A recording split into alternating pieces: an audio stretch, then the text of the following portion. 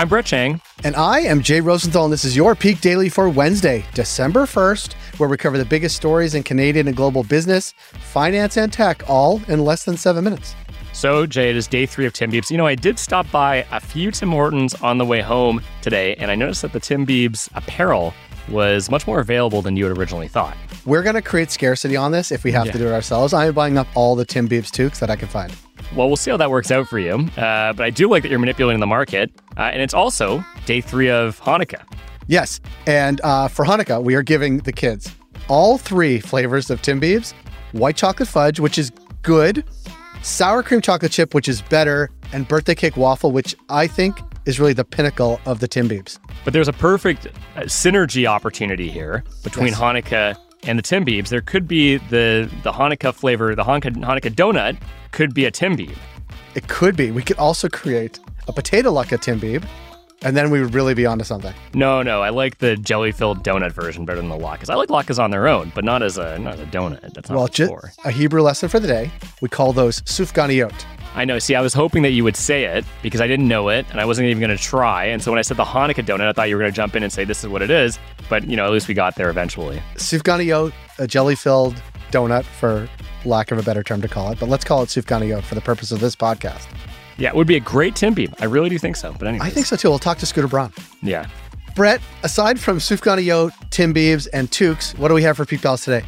For our first story, GDP is up. For our second story, GIF or JIF. It's GIF, by the way. And for our third story, spare capital.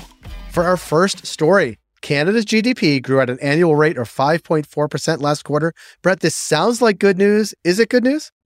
Well, with the floods in BC and a new variant of concern, we can definitely use some good news right now. And that's exactly what this is. So our annual GDP pace dropped 1.1% in the second quarter, April to June, which was much lower than the first quarter and what analysts expected. But as COVID restrictions are being lifted, consumers are spending. Last quarter, consumer spending increased by 18% annual rate, which is one of the biggest recorded increases. Now the question is, will these gains last? The markets have tanked over the past week, as anybody who's following it knows, because of the concern of the Omicron COVID variant. So Brett, why should people else care about our GDP growth? Well, we started this off on a positive note. Now, I don't want to be a wet blanket, but it really is a question of how long this will last. And since we're on the topic, we'll give you a bit of an Omicron update. Yesterday, the Moderna CEO said Omicron is likely to be vaccine resistant, while the founder, the CEO of BioNTech, which makes the competing vaccine, the Pfizer vaccine, said that the vaccine should still protect against severe illness. So it's really still early to tell. This is what Anthony Fauci says as well. And so, yeah, I guess we'll have to see. But I like that there's like a battle of the vaccine makers going on. I think they'll all do fine this year, no matter what. I know, and you got to wonder what their incentives are. But anyways.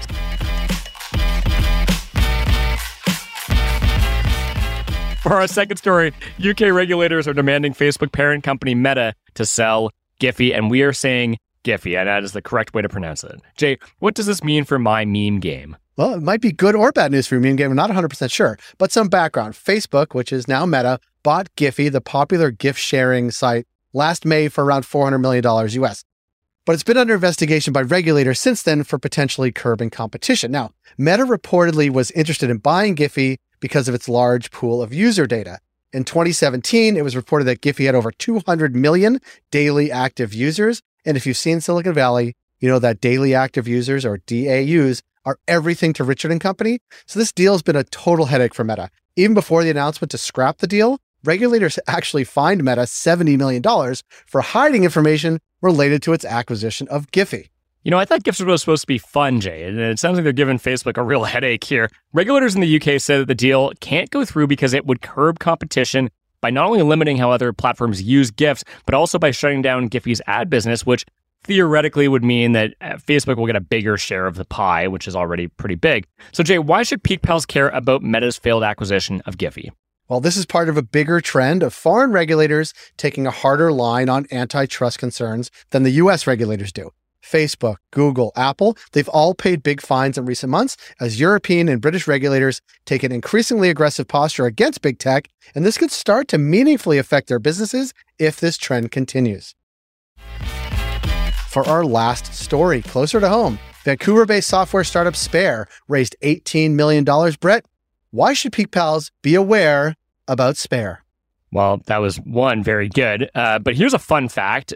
Peak co-founder Taylor and I once started an on-demand microtransit bus service in Toronto, which was, or at least what we tell people, was subsequently shut down by the city. Really, the economics didn't make a lot of sense either. However, the one thing I do remember when I was doing this was how much we wish that there was software to help us operate. I think we were just a bit before our time, because that's where Spare comes in.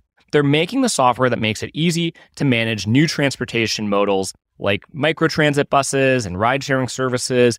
And customers are primarily government transit authorities that are using this. So that includes, these are, really exciting places. Jay, let me preempt it that way. Cheyenne Transit Program in Wyoming, the Greater Attleboro-Taunton Regional Transit Authority. I just say that slow because it was so tough to say. And that's near Boston, and City Bus in Lubbock, Texas. So these are, world-class cities. Fun fact, my sister used to live in Taunton. I don't think she ever took the Greater Attleboro-Taunton Regional Transit Authority many places, but maybe with Spare's help, she may have. So Spare's $18 million round, which was led by Canadian fund Innovia, will go towards improving existing products and growth. So Brett, why should Peak Pals care about Spare? Well, the future of transportation is multimodal. We're increasingly relying on a combination of Ubers, buses, bikes, walking, etc. to get around, and tools like Spare will help improve the efficiency of the newest microtransit services, which will fit into that mix. Peak Pals, thanks for making us the most listened to and only daily Canadian business news podcast in the country. If you've got a second, why not follow this podcast on your app of choice? Leave us a review. And if you want more Peak, make sure to subscribe to our daily newsletter at readthepeak.com. As always, thanks to Dale Richardson and 306 Media Productions, who we saw yesterday in Toronto, by the way. That was very fun, for producing this episode. Thank you, Dale. And thank you, Brett. And Brett, just get out there and eat some Timbits, will you?